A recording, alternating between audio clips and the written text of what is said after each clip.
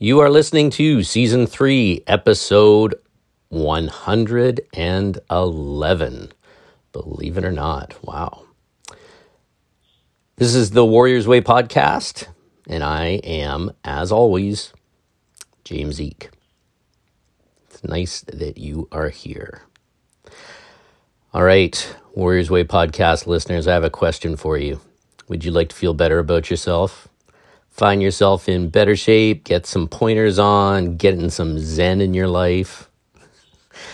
Or do you want to have access to some awesome martial arts classes and techniques and assorted other awesomeness that pulls from over 10 different martial arts into something that I call martial arts fusion? Well, guess what? Now you can. The Warriors Way online training program is available right now for you to train with me from wherever you are around the world. And that's like magic, if you ask me. I have been training the martial arts, fitness, and Zen for most of my 52 years now. What the Warriors Way online training program is an intelligent way to improve your life for the best, starting right now, which is some pretty cool stuff if you think about it. So, it's a subscription-based online training virtual dojo. And it allows me to show you all the cool tips and tricks and ideas that I use to train in the martial arts and all the rest that I've been doing for the past 40 years. It's stuff that I do to stay fit and active, to increase my longevity, and some pretty decent instruction on how to get a meditation practice going. There are online classes that you get every week, and there are a ton of instructional videos depending on the membership tier. So you can train one-on-one with me, getting a tailor-made program, and we'll check in with each other online and even do some online training together. Or you can get the most affordable option that works out to like $16 a month, and it gives you the fusion martial arts class one a week. And it's packed with knowledge bombs, and you do it on your own. So the best thing that you could do is drop me a message. Excuse me. You drop me a message today on Facebook or on Instagram, and we can figure it out and come up with what works best for you. I'd love to see you there because I've put a lot of work and effort into it, and I think it's pretty cool. And if you love what we do here at Warriors Way Podcast, it's a great way for you to ensure that we keep this thing going for another 100 plus episodes at least. So your best bet if you want to see this stuff online is go to warriorsway.ca. That's warriorsway.ca. And believe it or not, I have set up a website for the podcast. Yay, drum roll. I don't have any sound effects. So it's a website for the podcast, but it also is a portal into the Warriors Way online training program. So check it out. Before we get this thing rolling, though, one little public service announcement. As you know, it's hard to not know unless you have been on a deserted island and you just got rescued. We are in the middle of COVID. Hopefully we are near the end of it, but that depends on you. Good people, get yourself jabbed with the vaccine. Don't be one of those weirdos that doesn't believe in vaccines or thinks that they're dangerous or whatever. You're not like that. Get the vaccine, because you know what? You might not think that this COVID thing is going to kill you, but it is killing other people. The vaccine is going to keep you safe and will help to keep them safe. It's the best thing you can do right now. Let's be serious. We all want to get on with our lives. Don't listen to the nut jobs that tell you not to get the vaccine. Listen to the nut job telling you to get it. Get the vaccine. It makes sense, and it is one of those kind of things that this podcast is about. It's about thinking about others. So I'm going to get down off the soapbox. You're going to do the right thing. Let's get it done. And let's kick off this podcast. Death has always been the most uncomfortable fact of life. And as modern medicine, comforts, and conveniences have given us more years, we've seemingly become less and less comfortable with life's only guarantee. Roughly 7 out of 10 Westerners say they feel uncomfortable with death. Only half of people over 65 have considered how they want to die. After someone dies, we're encouraged to stay busy to take it off of our mind.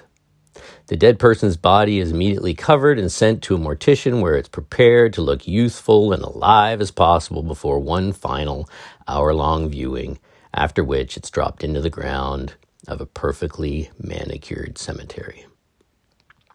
But research is showing that death awareness is actually good for us. For example, scientists at the University of Kentucky had one group of people think about a painful visit to the dentist and others contemplate their death. The death thinkers afterward said they were more happy and fulfilled in life. The scientists concluded that death is a psychologically threatening fact, but when people contemplate it, apparently the automatic system begins to search for happy thoughts. The country of Bhutan has made it part of its national curriculum to think about death, anywhere from 1 to 3 times daily. The understanding that we're all going to die is hammered into Bhutan's collective consciousness, and death is part of everyday life. Ashes of the dead are mixed with clay and molded into small pyramids and placed along heavily trafficked areas like roadsides, in windowsills, and public squares and parks. Bhutanese arts often center around death. Paintings of vultures picking the flesh from corpses, dances that reenact dying. Funerals are a 21-day event where the dead body lives in its house before being slowly cremated over fragrant juniper trees in front of hundreds of friends and relatives. All of this death is doing anything but bumming out the people of Bhutan. Despite being ranked the 134th most developed nation on Earth, extensive studies conducted by Japanese researchers have found that it is among the world's 20th happiest countries. What you probably don't know is how morbidity contributes to their feelings of happiness, and neither did I. After 4 flights across 48 hours, 14 time zones, 9,465 miles, I stepped off an aging 737 onto a runway 7,333 feet above sea level at Bhutan's Paro International Airport. The thin air filled my lungs as the sun illuminated the surrounding snow-capped Himalayan foothills.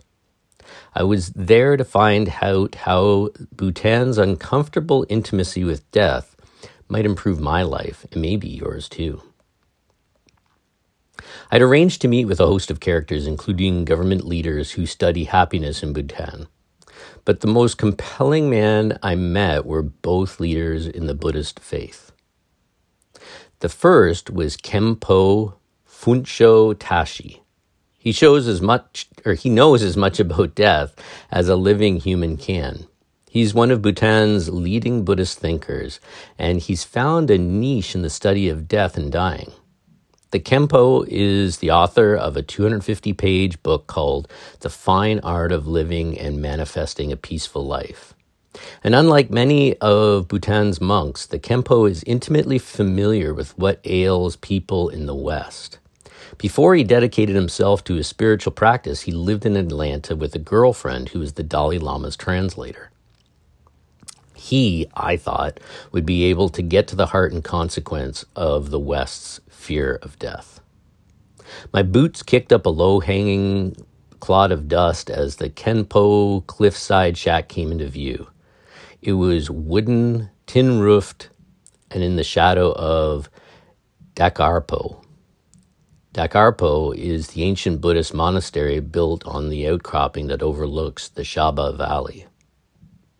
The scent of burning incense crawled into my nose as I peeled back the heavy orange embroidered silk drape leading into the Kempo's room. Light was entering the room through a hazy window, catching smoke. It obscured a small altar anchored by a 3-foot statue of the Buddha. Around it were smaller Buddhist statues, photographs, and burning incense of champa. Through the smoke, I saw the profile of a face. It was the Kempo. "Welcome," said the Kempo, his voice a heavily accented butter. I bowed and sat. "You want to talk about death?" I nodded. He said. His chest slowly rose and fell in the silence. "You Americans are usually ignorant," he said, using a word often seen as an insult in the United States, but that by definition means lacking awareness. In Bhutan and other Buddhist countries, ignorance is the rough English translation of avidya. That's a Sanskrit word that means having a misunderstanding of the true nature of your reality and the truth of your impermanence. Most Americans are unaware of how good you have it, and so many of you are miserable and chasing the wrong things. You act like life is fulfilling a checklist. I need to get a good wife or a good husband, then get a good car, and then get a good house, and then get a promotion, then get a better car and a better house, and make a name for myself, and he rattled off more accomplishments that fulfill the American dream. But this plan will never materialize perfectly, and even if it does, then what? You don't settle. You add more items to the checklist. It's the nature of desire to get one thing and immediately want the next thing. And this cycle of accomplishment and acquisition won't necessarily make you happy. If you have 10 pairs of shoes, you're going to want 11 pairs. The Kempo then pointed out that by pursuing this checklist, we're often forced into acts that take us away from that higher reality and happiness. He was echoing a sentiment shared among many leaders in the tradition of this is a word, Vajraya Buddhism. Songral Rinpoche, in his 1992 work, The Tibetan Book of Living and Dying, called this checklist phenomena Western laziness. It consists of cramming our lives with compulsive activity so that there's no time at all to confront the real issues. If we look into our lives, we will see clearly how many unimportant tasks, so-called responsibilities, accumulate to fill them up. Going on as we do, obsessively trying to improve our conditions, can become an end in itself and a pointless distraction. The average American works 47 hours a week, and our entrepreneurs and productivity gurus preach that a grind and shut up and work harder mentality is the secret to satisfaction. This upset in our work-life balance, or perhaps our problem integrating our work into our life and not the other way around, factors into why research has shown that America is, in fact, less happy than it was decades ago. So this checklist plan does not make you truly happy, so then what? Said the Kempo. And he was silent. He left it open for me to ponder. I don't know, I'm an ignorant American, I said and smiled. Then you could be happier, he responded with a chuckle. Whereas if you understand the cycle and nature of mind and you prioritize mindfulness, then everything will be okay. Even if you don't become rich, fine, you're mindful. Even if you don't get a perfect wife, fine, you're mindful. The Kempo made mindfulness sound akin to jamming a stick into the spokes of the checklist and developing a state of okayness. In other words, whether I'm rich or poor, famous or a nobody, I should avoid becoming caught up in the narratives my mind spits out and just accept the direction of things. This will help me go beyond the checklist, and I will be just fine. Well, the Bhutanese also have ignorance. They also have anger and attachment. We have the same problems on the checklist, but I think less. This is because we apply what we call mindfulness of the body. We remember that everyone is dying right now, said the Kempo. Everyone will die. You are not singled out. Do you know this? To not think of death and not prepare for it, this is the root of ignorance. Pretend you're walking along a trail, he explained, and there's a cliff in 500 yards. The catch, the cliff is death, and we will all walk off it. Buddha died, Jesus died, you will die, I will die, I would like to die on that bed, said Kempo, pointing to a twin mattress on the floor. Don't you want to know that there's a cliff? He asked. Because only then can we change our course. We could take a more scenic route. Notice the beauty of the trail before it ends. Say the things we truly want to say to the people we're walking it with. When you start to understand that death is coming, that the cliff is coming, you see things differently. You change your mental course. You naturally become more compassionate and mindful, said the Kempo. But Americans, they don't want to hear about the cliff. They don't think about death. After a funeral, they want to get their mind off the death and just eat cake.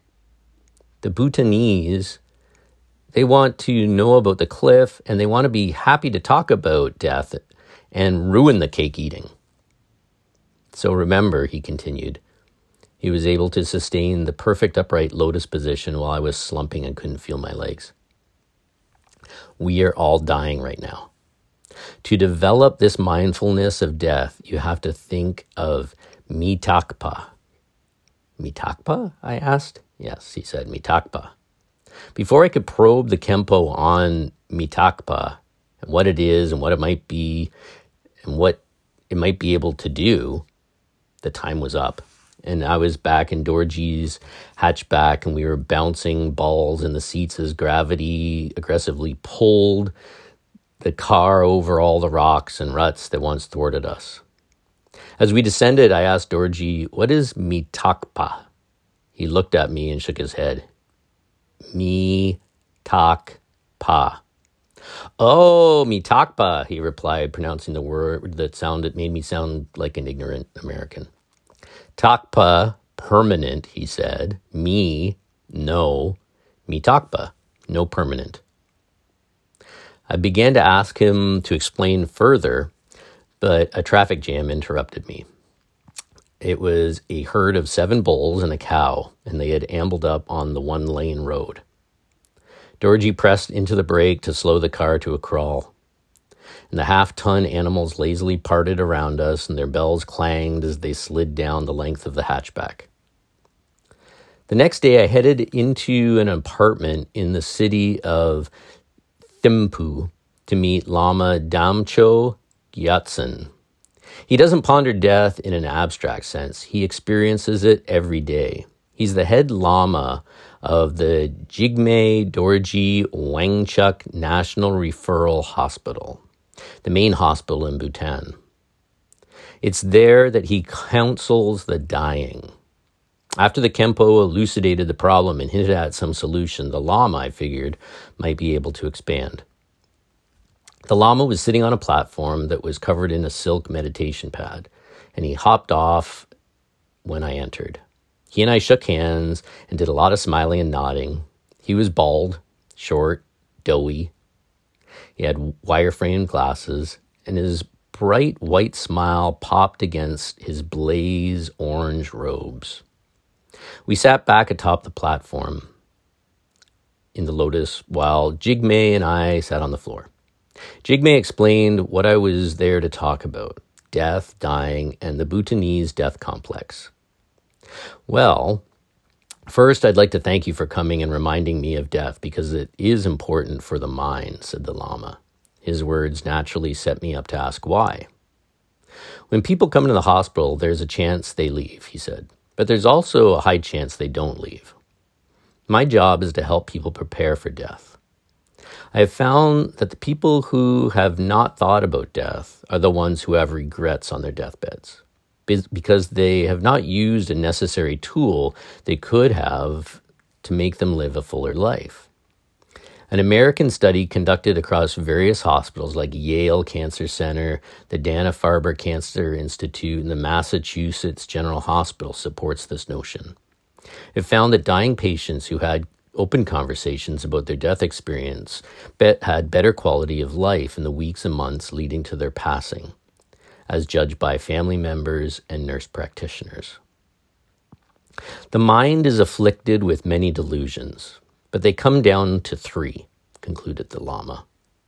Those are greed, anger, and ignorance. When your mind is not taking care of these 3 things, those 3 things have an advantage. The dying people I counsel, they suddenly do not care about getting famous or their car or watch or working more. They don't care about the things that once angered them. In other words, when a person realizes that death is imminent, their checklist and everyday BS becomes irrelevant, and their mind begins to center on what makes it happy. Research from Australia found that the top regrets of the dying include not living in the moment, working too often, and living a life the person thinks they should rather than the one they truly want to. Whereas those who have thought about their death and prepared for it, they do not have those regrets because they have often not fallen so much into those delusions. They've lived in the moment, the Lama said. Maybe they've accomplished a lot, but maybe they haven't. But regardless, it has not affected their happiness as much. He expanded on this phenomena, explaining that a sort of cosmic psychic shift occurs in the dying. It brings them closer to the things that matter in the end. A living person who thinks of dying will, yes, immediately face mental discomfort, but they will emerge on the other side having stolen a bit of this end-of-life magic. What is mitakpa? I asked. Someone told me it translates into no permanent. Well, close, said the Lama. Mitakpa is impermanence. He raised an arm and a finger, like a professor making a point. Impermanence, impermanence, impermanence. This, he said, is the cornerstone of Buddhist teachings. Nothing lasts, and therefore nothing can be held on to. By trying to hold on to that which is changing, like our life itself, we ultimately end up suffering. Buddha's final words were on impermanence, a reminder that all things die. All things change. Whatever is born is subject to decay. All individual things pass away. It's important to preserve this precious understanding of mitakpa in your mind. It will significantly contribute to your happiness, said the Lama. He echoed the Khenpo's sentiment. He explained that not thinking of impermanence often leads a person to believe that things will be better when I do X, or with a false sense of permanence that causes a person to put off the things they truly want to do because, I can do that when I retire. When you understand that nothing is permanent, you cannot help but follow a better and happier path, he said. It calms your mind. You tend not to get overly excited, angry, or critical. With this principle, people interact with others and it improves their relationships. They become more grateful and more gracious, because they realize all their material goods and status will not matter at all in the end. And not just in Bhutan. A study of psychological science discovered that people who thought about their death were more likely to show concern for people around them. They did things like donating time and money and even their blood to blood banks. How often should I be thinking about impermanence, I asked. You must think about impermanence 3 times a day. Once in the morning, once in the afternoon, and once in the evening. You must be curious about your death. You must understand you don't know how you will die or where you will die, just that you will die, and that death can come at any time. The ancient monks would remind themselves of this every time they left their meditation cave. And I too remind myself of this every time I walk out my front door. Remember, said the Lama, as we were saying goodbye, death can come at any time. At any time. The next day, I spent the morning hiking 5 steep miles to Paro Taksang, or the Tiger's Nest, a sacred 15th century Buddhist monastery built in the traditional Bhutanese Dzong style.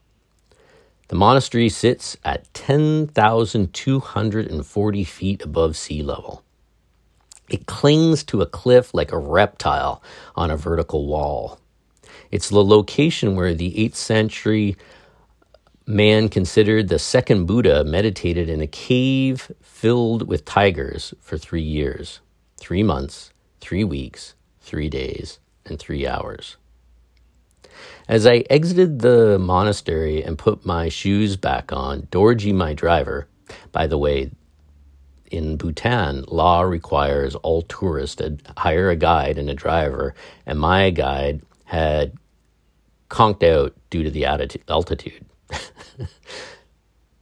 Dorji hurriedly approached me.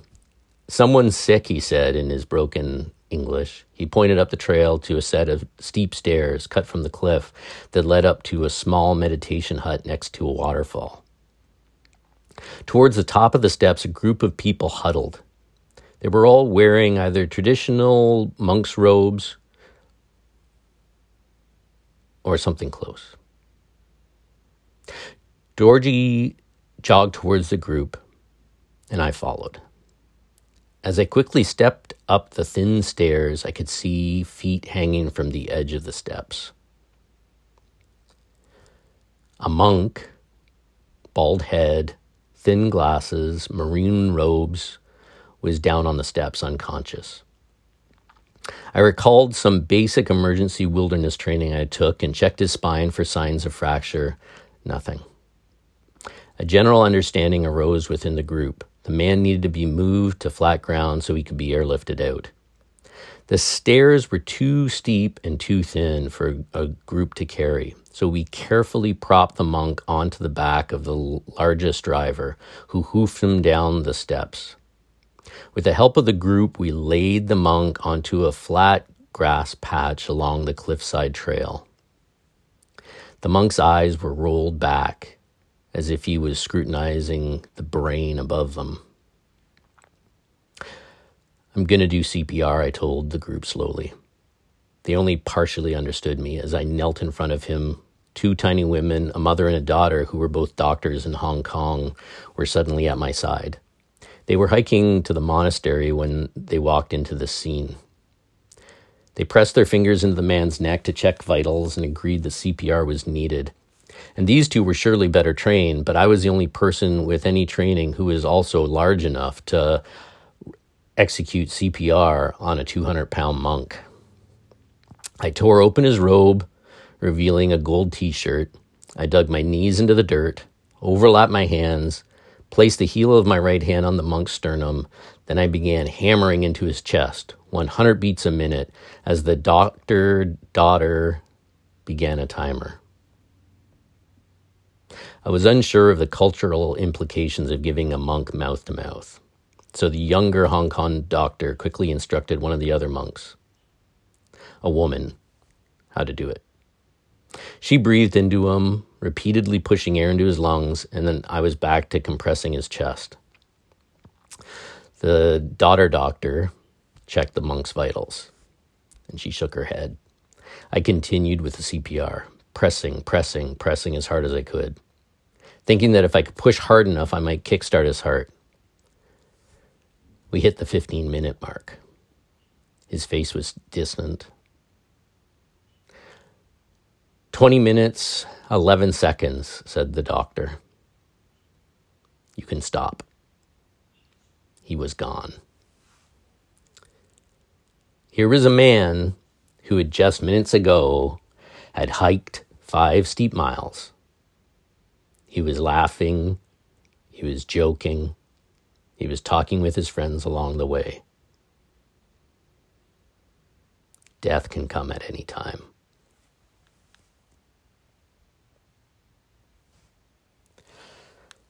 So that was an excerpt from the book, The Comfort Crisis. Embrace discomfort to reclaim your wild, happy, healthy self by Michael Easter. What a great piece of writing. So what do you think? I would bet some of you listening were left feeling uncomfortable about all this talk of death. That's the Western response to it. I'll let you in on a little bit of information. It's a little bit of personal information maybe, but what the heck. In the midst of all this COVID that is swirling around us, I spent about a week in all that I can describe as an existential experience. It wasn't an existential crisis, but more similar to some sudden cracking through a barrier of the mind and ego.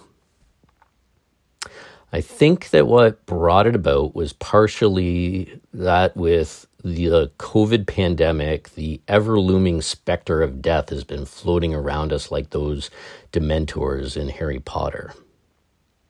The other is that in my own meditation practice, things have been changing in a way that is probably the most productive change in decades of daily sitting.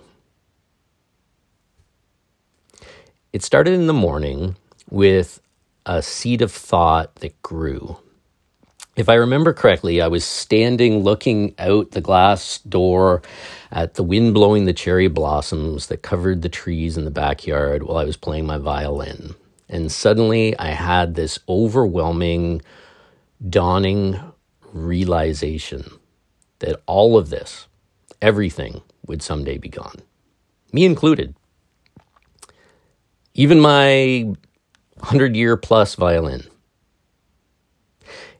It wasn't thoughts of this, but more of a light switch going on, and a sudden new light was shining on things and seeing everything differently. And I realized down to my bones that all these people who are now gone that had lived in this home, before that it was a settler's farm, and before that it was a forest, and into the future that other people I don't know will someday stand where I was. That everything outside of that door, from the hummingbirds to the trees and myself, were all going to go. And like I said, it lasted for about a week. And believe me, having something like this in your life for a week feels more like months. And when I say it lasted a week, I mean it literally lasted a week. Every single moment of those days. Everything I saw, this light was shining on it. And yep, that person too, that dog, that bird, that flower, that bee, all of it, impermanent. And at first, I have to tell you, it was a little overwhelming. But I've had some pretty good teachers in my life, if you've been following me. And I took the advice of one of my Zen masters that had given me 25 years ago, at least, maybe longer, to let go of every experience and not cling to it. See it, feel it, acknowledge it, and let it go. This one, though, I have to tell you, it was a biggie, as I'm sure you can imagine. It wasn't just, thinking about death. It was there. And I Googled existential crisis and everything else I could see that I wanted to see what anyone had to say about this. And yeah, it all came back to Buddhist teachers, to be honest, mostly with similar messages as the folks in the story of the trip to Bhutan. Now, I don't think you need to go off the deep end on some sort of existential, transcendental Zen death trip. Believe me.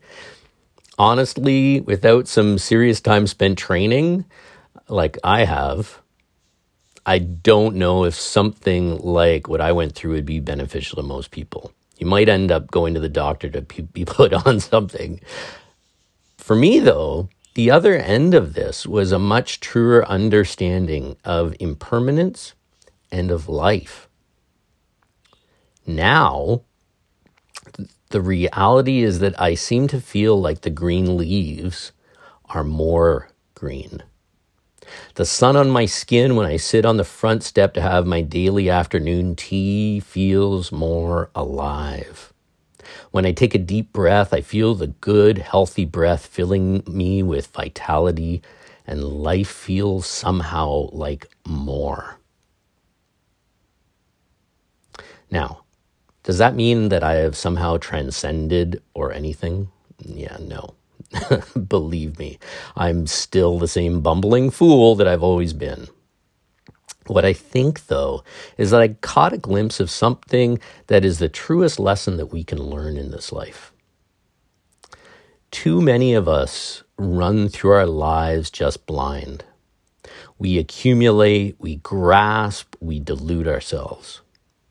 What my week of whatever you want to call it was, it taught me that all things will change. All things always have changed. All things are impermanent. All things are not quite what they seem to be, and that they are not what we see them as and wish them to be. And even more important, we are all in it together. What this means, though, is that right here, right now, man, that is a gift that most of us don't even begin to fathom. Think for a second of the infinite universe. Think of the small, infinitesimal odds that you somehow were lucky enough to be born on this tiny little planet. That even now, that was somehow made possible. That everything and everyone around us is equally, infinitely improbable. Yet we're here. What does that mean? To me, it means that we need to celebrate this very moment by paying back gratitude, by cultivating compassion and loving kindness. That our time here isn't about accumulating things that we really can never really possess, but that our time here can be used to do good, for the greater good. In the end, I think that is what this podcast is about. It's about training, about turning on the lights and really seeing. Understanding life and death and then life again. This is the greatest of lessons. So, you're listening to this. You are alive right now.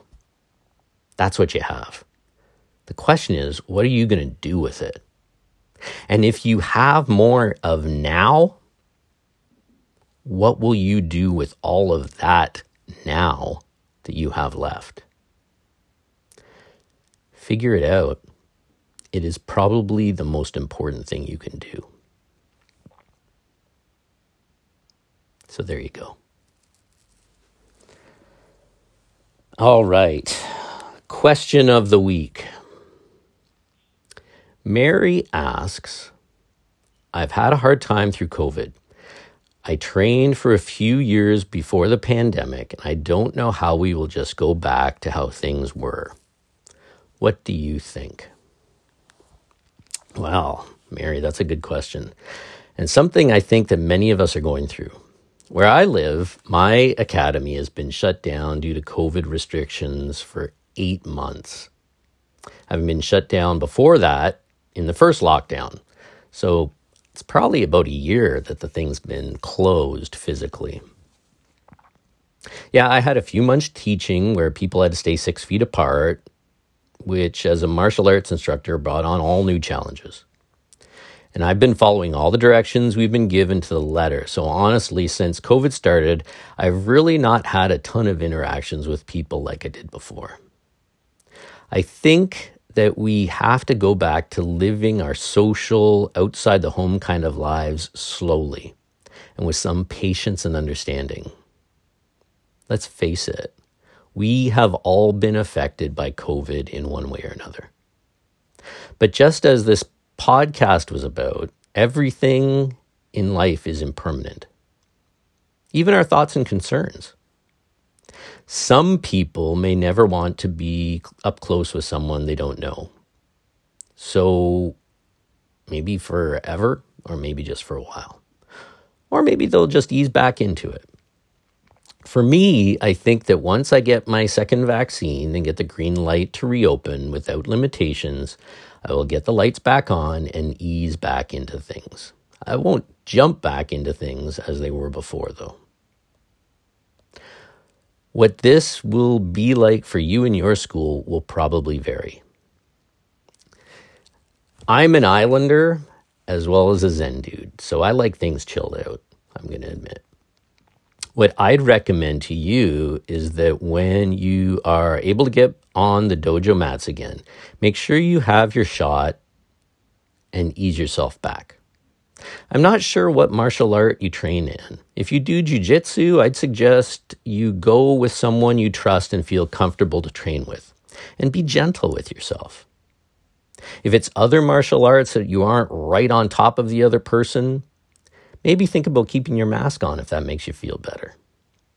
The thing is, I don't think you need to worry too much. I'm sure your instructor and all the other students are going to be keeping things equally light and understanding. Or at least I hope so. Hopefully, this is the end of COVID and our lives can come back to something resembling something familiar. I don't know, though. I think that we may not completely be done with this, but with the vaccine, I think we will be able to get ourselves pretty close. So I think that's it. Get back to your school when it reopens and you've had your shot. Make sure you get your shot. Follow directions, but follow your own heart. Even if someone else has been told they don't need a mask, and if you feel you should, then wear one. If you think you just want to train your stand-up for a bit or do weapons work instead of rolling around on the ground with someone, then do that. The thing is, remember that martial arts schools are one of the things that has taken a huge blow during this. People bailed, schools closed, some shut down forever. If you are lucky enough to have an instructor who is stuck to it, probably suffering financially like you can't imagine over this past year, show them what it means to you. I can guarantee that if they suffered through a year of students vanishing, being forced to shut down, paying the bills and the rent out of their own pockets and teaching online classes, even though they themselves were doing everything they could to keep the brick and mortar school there for when COVID eventually passed, they probably weren't doing all of that because what matters to them the most is money. What they are showing is that they care about the things they teach, and probably, most importantly, they care about the students who stuck it out for them and the students that stuck it out for each other. In that case, make sure you are there for all of them when the dust settles. I think that's the best answer to your question. In the end, we have to be there for others. I think we will wrap it up there. So thanks again for tuning in. Holy smokes, 111 episodes. That is something. Like I mentioned at the start, we now have a website. So please go over to warriorsway.ca and check it out. It has a place where you can listen to this podcast.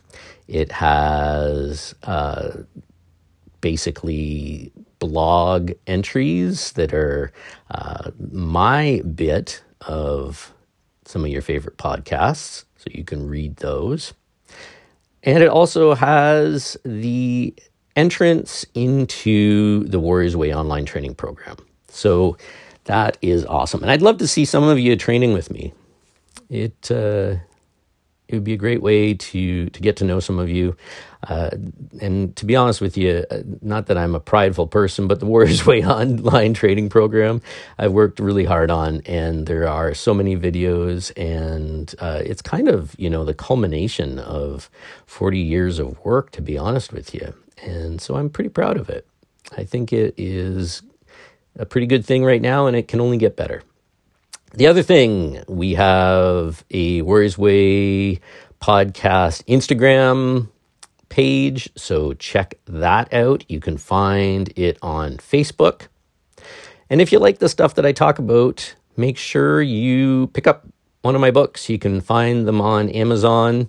You can get them as actual paper books, or you can get it as an ebook. And if you like the podcast, tell others about it and give it a 5-star review, because you're awesome like that.